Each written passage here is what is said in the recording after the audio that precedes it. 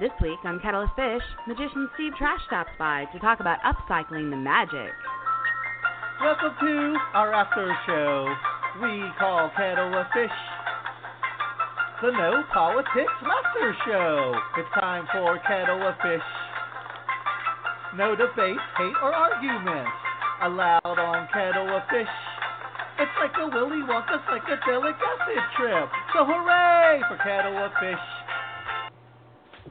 Alrighty, welcome to Kettle of Fish, the show after the show, the talk after the talk, the 20-minute comedy money shot after the magical money shot, after the 2 hours of political foreplay.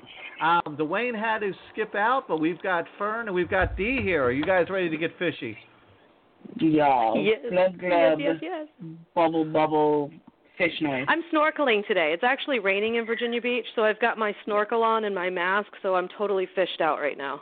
Yeah, it's getting ready to rain here too. There you go. That is dedication, absolutely. And I'm excited about today's guest. When we put the Kettle of Fish page up, and I think we're at episode 25 right now, I put up we're going to have like models and magicians and everything else. And we finally got a magician on here, so I didn't sound like I was talking out my ass about it. Because magic to me is so fascinating. We went to see John Shore at a magical dinner theater. We went it was so fun. Not too long ago for a band related thing. We went to Gatlinburg and we spent like an hour in a magic shop. Bought a bunch of magic. More than that. Cool. Yeah, probably more than that. Bought a bunch of illusions. We're junkies, man. It was like we were just standing there watching him do all of his tricks. Like some of his tricks he was doing twice. Because we'd already seen them once, and I'm like, I don't care. Listen, no, I'll just live here. Okay, you guys can go to lunch. I'm here.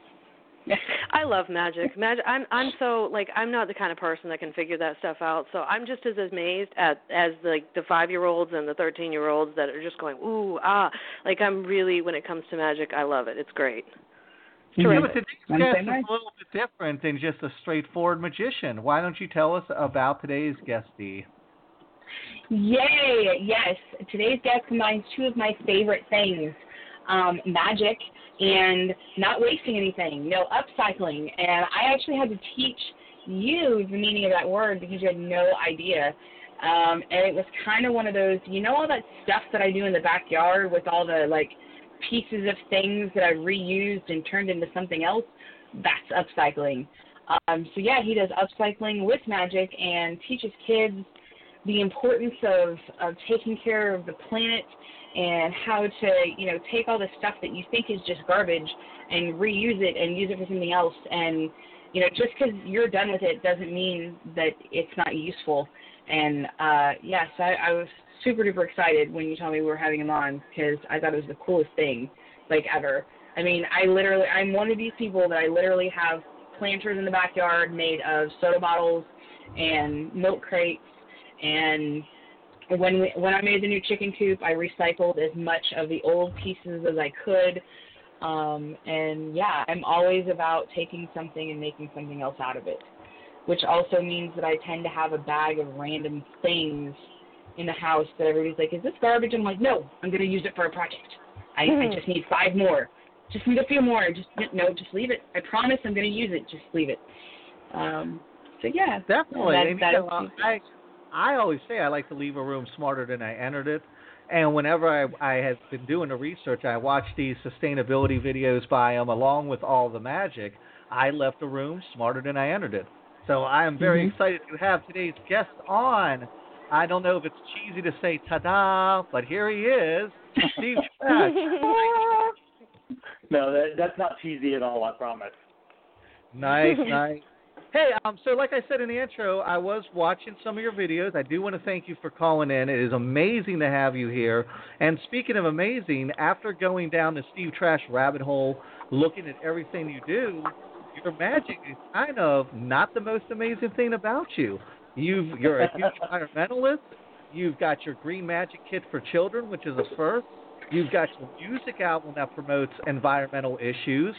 How did you incorporate this magic and your passion for, the green movement and environmentalism? How did that all come about to be incorporated together so seamlessly? Because it really does come off as very hand-to-hand, where you would not have thought that if, you were an outside spectator. You wouldn't think that's something that goes hand in hand, but you pull it off beautifully, Steve.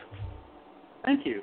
Well, that actually, I really, really appreciate that as a compliment, because when I started doing eco magic, doing found object magic tricks as a street performer back in the early 80s in New York City, I can tell you people looked at me like cows at a passing train, man. I bet. They couldn't understand what I was trying to accomplish. And my wife has said, look, I just tend to figure stuff out a little bit sooner than the other people do. And I'm not sure if she's right, but it's absolutely true. As a little kid, I had a passion for performing magic tricks. I wasn't very good at it, but I had a passion for it. I also simultaneously had a passion for found objects, just like I think Dee was describing her, the pots you have in the backyard that you put their planters and their upcycled reuse. As a little kid, I literally would walk around my neighborhood in Montgomery, Alabama, and I would collect the stuff that people had thrown away, broken picture frames and old foot lockers, or just crazy shaped car parts that I didn't really understand what they were. I'm like 7 years old, right? And I'm like, oh, this is really good. I could make something out of this. So I would keep all of this stuff. And then, at some point, these two parallel lines began to intersect, and then they began to intertwine. And I got to a point where I was like, I love magic tricks, but artistically, magic tricks don't really say anything. So I would like to maybe bring what I love about theater into it. And so I began trying to very subtly incorporate waste reduction messages or everything in the natural world as connected messages. And if you build a whole magic show with garbage and you name yourself Steve Trash, you don't even have to say anything about the environment because it's built into what you're doing. Yeah. Well, how is the magic community reacting to this? How are your peers reacting to this? Is it like you're not supposed to bring this in because this could be seen as political and hurt the community? Or are they like, bravo, my friend, I'm glad that you're working on more than one level? Later, more recently, it's at the bravo level. I literally, way back in the day, now, mind you, I'm an Academy of Magical Arts member, a member of the Magic Castle now, and I go all the time, and I've performed there. But back in the day, they looked at me, I auditioned, I killed, by the way. I mean, there were 25 people in there that were non-magicians, and I slayed them. And the guys looked at me, and they said, I just don't think we're really interested in a trash guy. It's just not really. Really? Oh, yeah.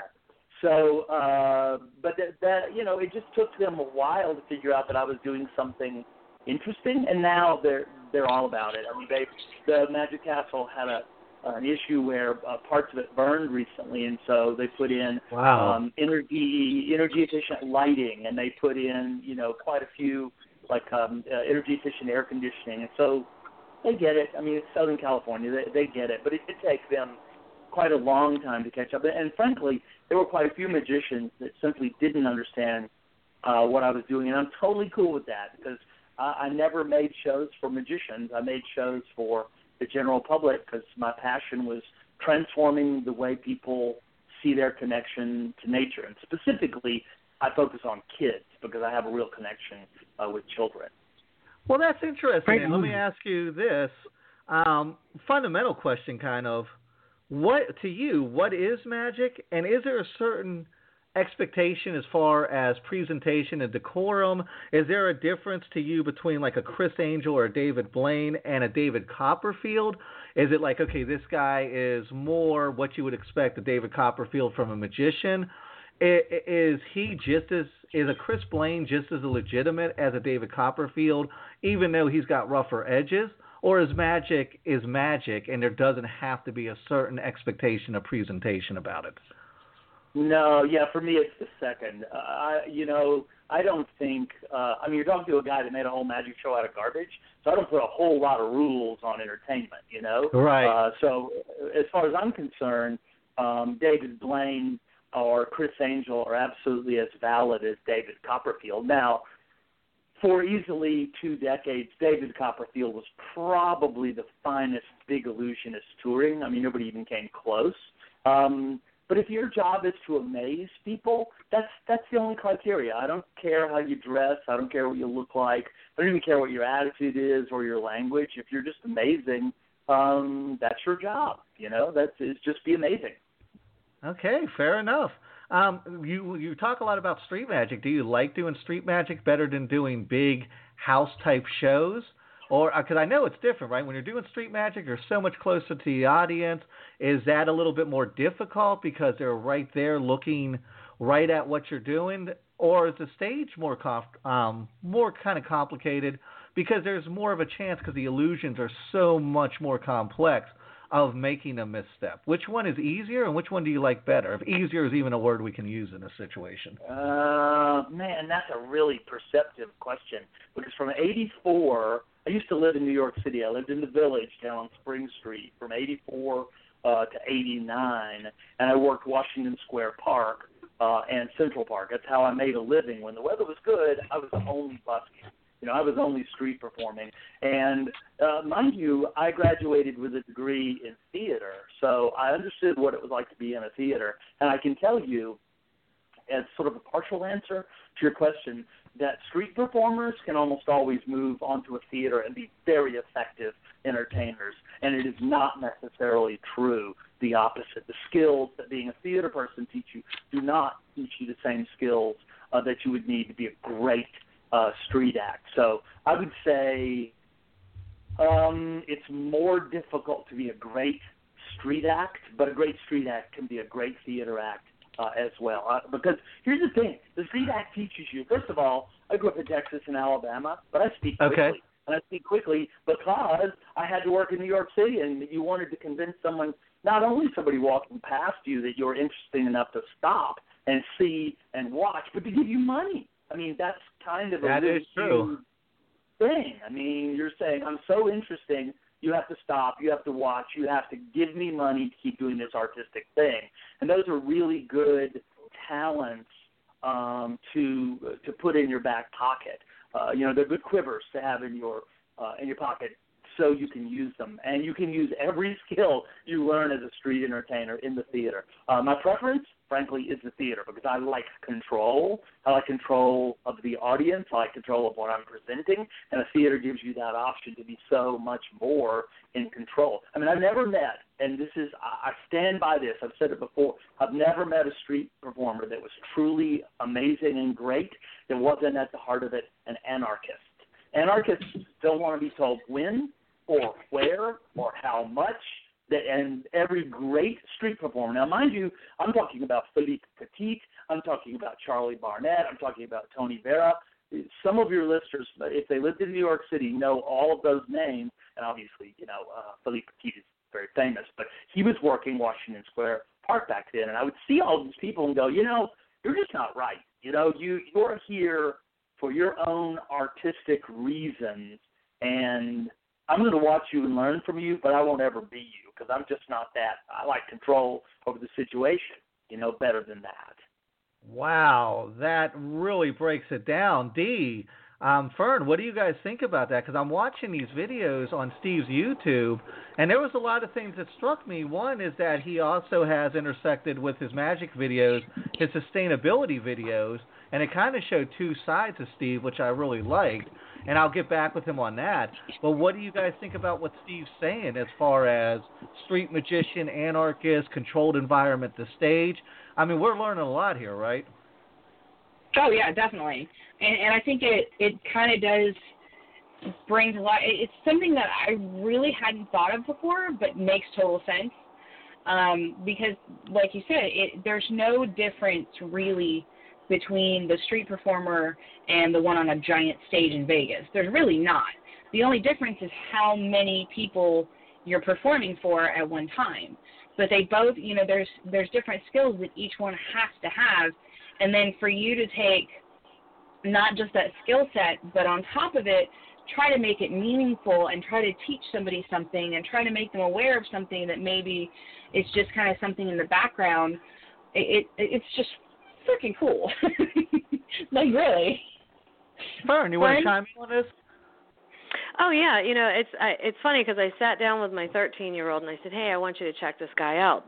Just look at this. He just got a magic box for Christmas from my mother and my father, Nice. and he's infatuated with magic, and he's just he's starting to get his bearings and toy around with it a little bit, and I totally encourage it. I think it's creative, I think it's fun, I think it's intellectual, and bringing the upcycling part to it is so important. Like Dee, I have little yogurt cups that I recycle when I start my seeds for my garden, and that's what I start my seeds in. So it's very, very important for us to take care of the earth and really cut down on what we use, not because we're afraid of something, but because we just should take care of it. It's the right thing to do. And I think what you do is so very important, and you make it so much fun. He had such a good time watching the video and laughing. I mean, we were all laughing. It was great. It was awesome. Thank you. Well, can I interject something here as to how those two things tie together? It's the magic works for a very, very, very simple psychological reason. The reason you get that rush of dopamine, you either laugh or you go like that when you see a magic trick, is because you have cognitive dissonance and your mind doesn't know how to solve that. It's your mind knows that a woman can't float in the air, and so when the couch is taken away and the woman is floating, you've created this dissonance, right? And there's this feeling that you get, and most people stop there. But the reason that trick is working is because you've drawn false conclusions from a false premise.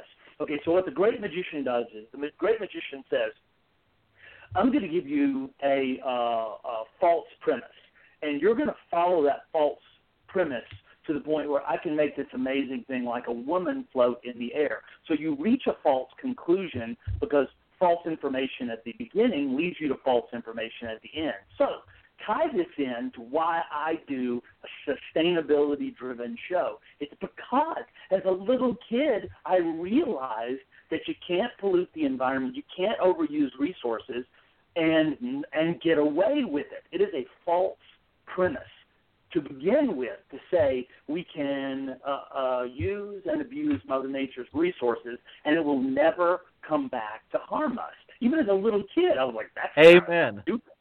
Yeah, that doesn't even make sense, And so I started marrying those two things together, saying right up front, look, we have a false premise. We start the conversation with this notion that we don't have to be sustainable, we don't have to be renewable. Now, having said all of this stuff about me not being an anarchist, at the same time, I hate being told what to do, right? I mean, that's why I started being a street performer. I don't like laws, I don't like rules. I do understand, though, that the rules that really apply are the ones that Mother Nature made up, because it's like trying to play baseball using a football, right? You have to play by the rules of the actual game, right? And Mother Nature has some particular rules she has set up.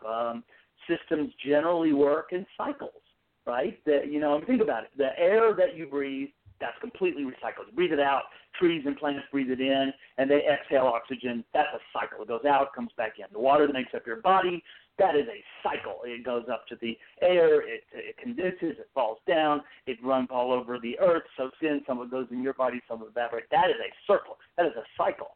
So at a very, very basic level, what I'm trying to do with my performance is get people to pivot their view towards a more accurate view of how we interface with the planet. Now I'm trying to do it in a much funner way than that. But that's the thinking that goes into it.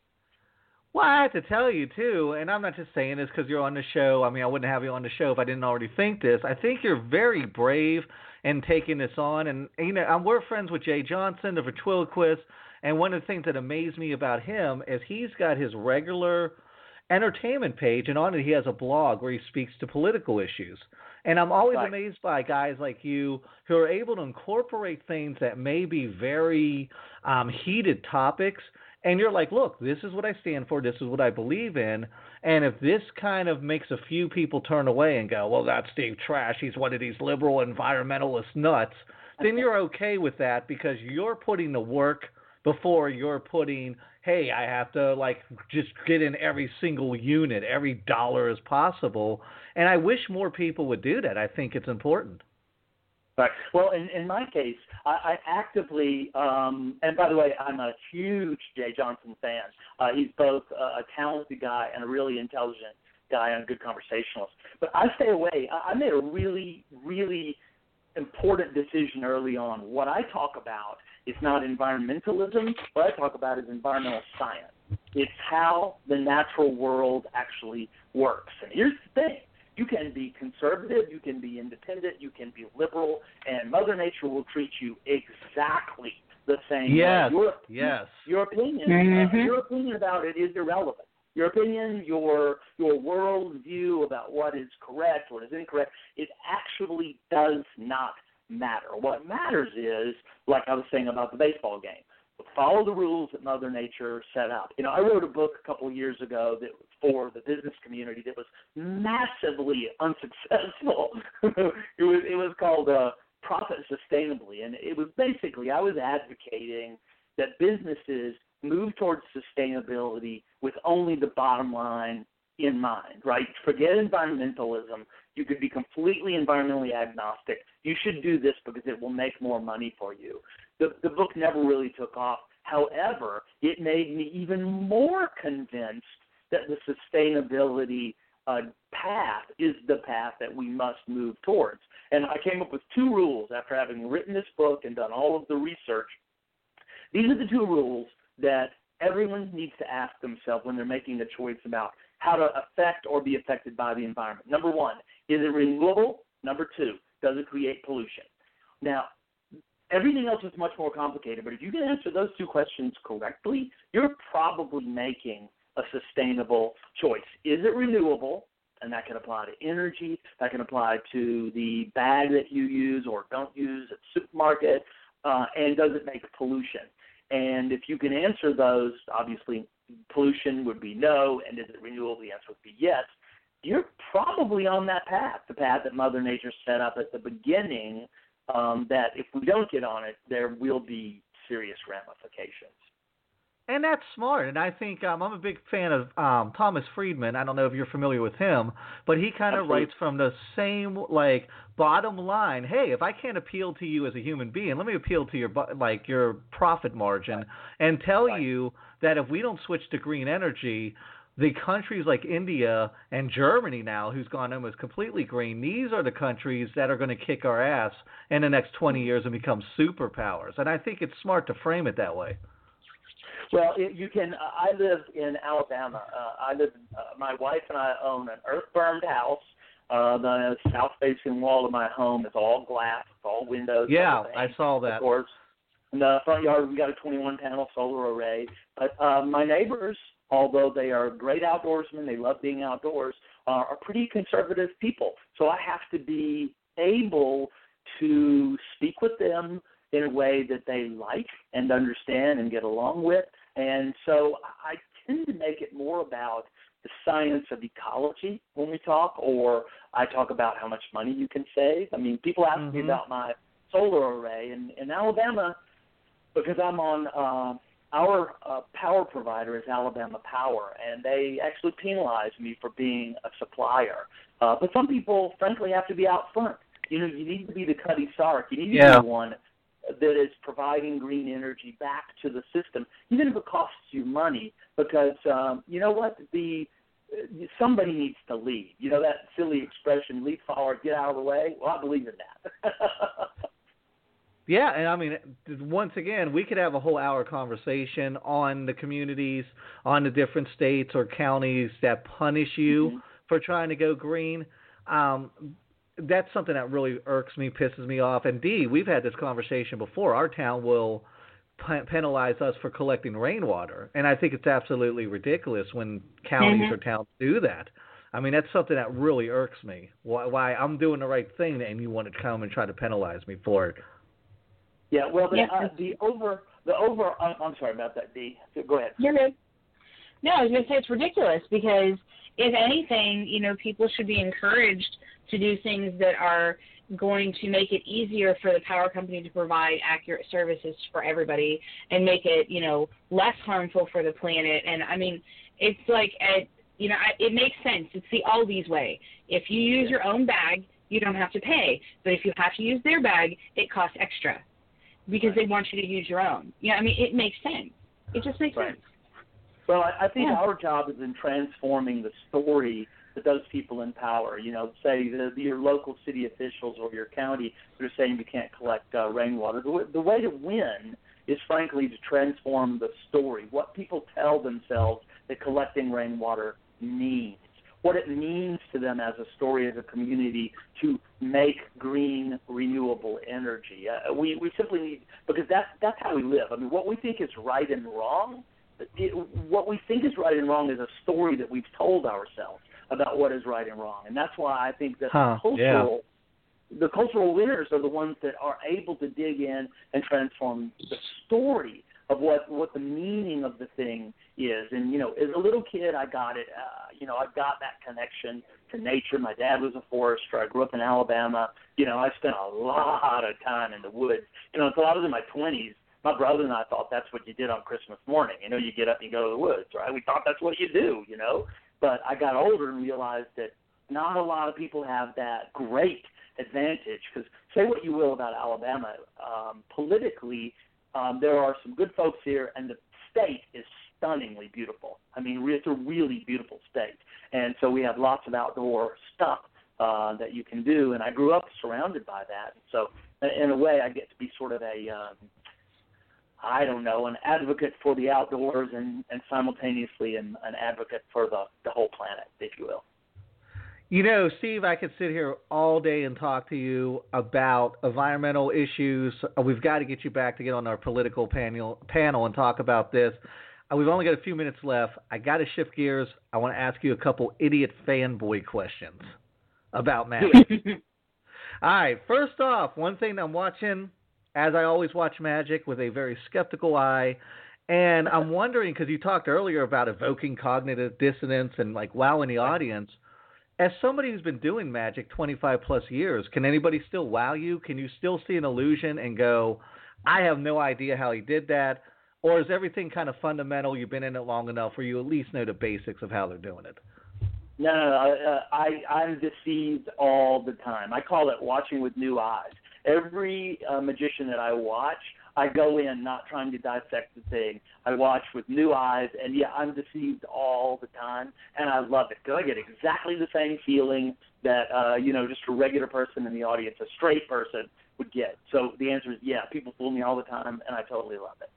Wow, that is beautiful, right, Dee? That you could still have that childlike wonder even after being, because since we started doing politics 3 years ago in the ignorance equation, I kind of feel a little bit jaded and I understand exactly how these systems work. But the fact that Steve still goes into this with, as he said, new eyes, that's fairly amazing, right? Yeah, but I think magic is a lot easier to do that with. Politics gets me down after a while. I get really burnt out. But I'm pretty sure that I could watch or be involved in any sort of magic in any way, every single day, and I don't think I'd ever get tired of it. It's like saying, hey, it's like pizza for me. I have been known to literally eat pizza every day for weeks upon weeks upon weeks because there's always something different, and there's always some other way you can do it or some other way you can see it, and I'm like, dude, it's magic. That's like saying, oh, does music ever get old? Well, of course not. It's music. It's magic. It's just I'm a big magic person. Those guys might be a little bit jaded. Fern, you're the newbie as far as all of this on the shows. You've been with us 8 months. Looking at it, how Steve looks at it, do you still have new eyes when it comes to what we're doing? Do you understand what Steve's saying? Actually, I think the difference with politics versus magic is, magic is so cerebral and so talented and so entertaining and just can, just take you to a whole, I can be talking about politics and be completely just frustrated and then watch magic and be like, oh, cool, I'm four again.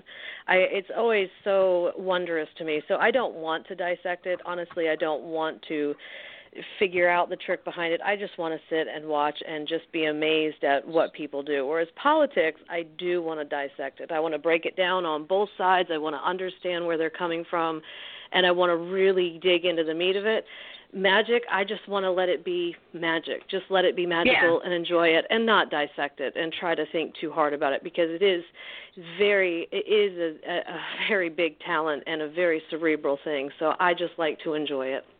Well, that's an interesting question, and Steve. Do people now, looking back over your career of almost 30 years, now that you have your phones and Google and YouTube, is it harder to suspend that disbelief inside people? Are they more skeptical because they can just jump on their phone and look up the trick you just did? Or do people put all that aside because, like Fern said, they want to be amazed. They want to suspend any of that cynicism and just walk into it with those new eyes every single episode of you performing? That's a really interesting question. That the sort of parentheses around that is, I can tell you that the smarter the person, the easier to deceive. The children are harder to deceive than grown-ups. Wow. That's a fact. Ask any magician, and they'll tell you that. And the reason, of course, is abstract thinking. Grown-ups are very, very abstract thinkers, layers upon layers upon layers. And a child is, generally speaking, a concrete thinker. They see something floating in the air, and the grown-up says, well, that must be an electromagnetic reverse holographic thingamabob. And the kid goes, no, it's a string. See, there's a string. Right? Yeah, that makes sense. Yeah, well, the grown-ups are complicated. We have complicated systems. It's why we have societies. We can think abstractly. But the real answer to your question is, I think no. People are either open or they are not, and a great magician brings the people into the fold that both are wonder freaks, and it sounds like, frankly, your guest, your fellow podcasters, radio broadcasters are also wonder freaks, and those people come in going, yeah, man, hit me with the dopamine. There are also other people that come in and say, I'm analytical, this is frustrating, I will take this apart, and I'm going to sit here until I can figure this out. And both are welcome at a magic show. If you are a great magician, you are able to create magic that is interesting and intriguing and fun for both of those kinds of audiences. So this new technology of having any information at your fingertips really hasn't had an impact on you as a performer then? The only impact it's had is you've got to stay ahead of the curve, and that's, you don't really want to be doing tricks that everyone else is doing that you can download off of YouTube and learn the instructions to, because that will get in your way. But, I've been doing things so originally and differently for so long that that's not really a problem for me, because it's just kind of, I'm not doing what anybody else is doing anyway. I mean, if you've got 30 seconds, I'll tell you how I came up with Steve Trash. Long ago, I didn't even meet a professional until I was in my 20s, and there was this guy, his name is Marvin Roy. He was Mr. Electric. Mr. Electric had been on The Tonight Show and, Jackpot, everything. He was really famous. And I met him at a convention. I said, Mr. Electric, I want to be a professional magician. Tell me what to do. And he said, hey, kid, if you want to be a magician, there's 1,000 of them out there. If they want the guy with the light bulbs, they're asking for me.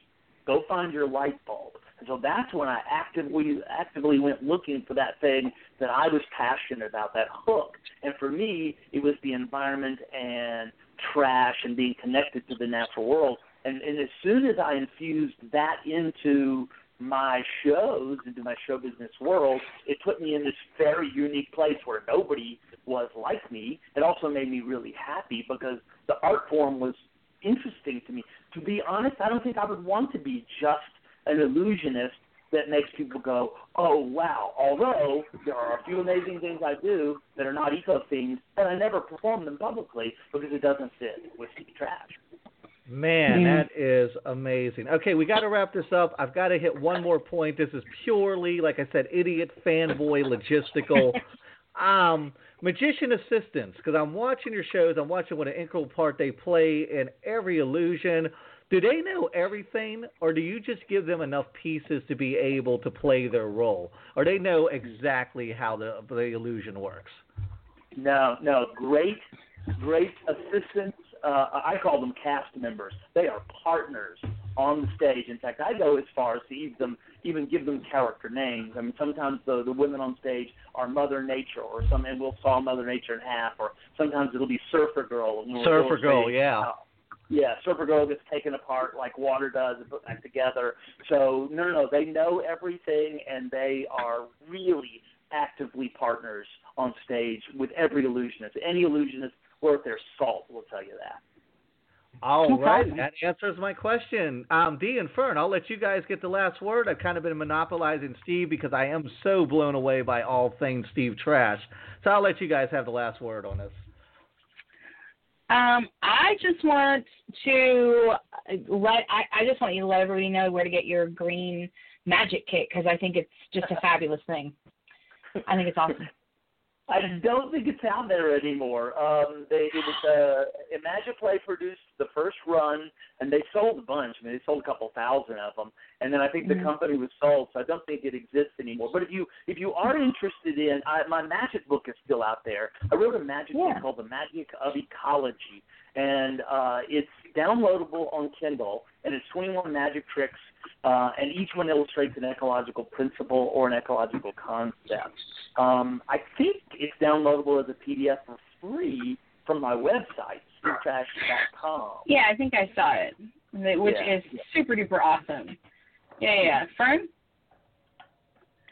Oh, it was really cool to see what you do and how you incorporate, the environmental aspect in it, and it is very important. Actually, one of my favorite classes that I ever took was environmental science and learning about, envelope houses and different things that you can do to be ecologically sound, and it was fascinating to me. So I definitely appreciate the uniqueness that you've brought to combine magic and being environmentally friendly, and not only friendly but productive, and I just think it's great. So it was a pleasure to talk to you. All righty, the pleasure was mine. Thank you, guys. Steve, thanks. Thank you so much for calling in. As a good illusionist, today you have totally changed my perceptions about magic, which is definitely a good thing. You perform all over the world. I've been going back and forth with you. Your schedule is hectic. Tell everybody where they can find you, what you've got coming up, and where to kind of resource all things Steve Trash. Well, the best thing to do is to find me on Instagram. I really like Instagram because I was in the United Arab Emirates 3 weeks ago, and I shared photographs of performances there, and then I flew in, and I was working in New Jersey. So follow me on Instagram. If you're really interested in the video, go to my YouTube page, and that's the best way to get a hold of me, and let's just talk. If you like the work that I'm doing, share it with people, because I guarantee I will be in your town sometime soon, because I am all over the place. Out the door, let me ask you this one last thing. When you have your YouTube channel up, I notice you have your sustainability videos, and you're kind of doing them more in your real-life persona next to your magician videos or illusionist videos. Do you find that takes away a little bit of the wonder, or are you comfortable kind of displaying both facets of your personality there on YouTube? That's a fascinating question. I wrestle with that every day. We live in the 21st century, and everyone wants, give me real, give me the real thing, give me the behind the scenes. What's the what's the lowdown? What's the dope? And I don't know if that's what they really want, because I'm just sort of a boring old guy in real life. Nice. All righty, Steve, thank you so much for calling in today. It was a pleasure having you on. This is one of my favorite episodes now. I've learned so much. Thank you, Steve. Thank you. It was a fine devilfish. All righty, guys, we will be back in 2 weeks with Paul Goebel. We will be talking about season finales. Fern, Dee, as always, thank you for sticking around for 40 minutes now after we hashed it out politically for the last 2 hours. I think my brain is fried. Well, that's a good thing. It was so much fun, but I think my brain needs a rest. All righty, guys. We will see you in 2 weeks. Ignorance Equations taking a little bit of break while we build our new server, and just kind of check out the pages, and we'll be around. Thanks, guys. Bye, guys.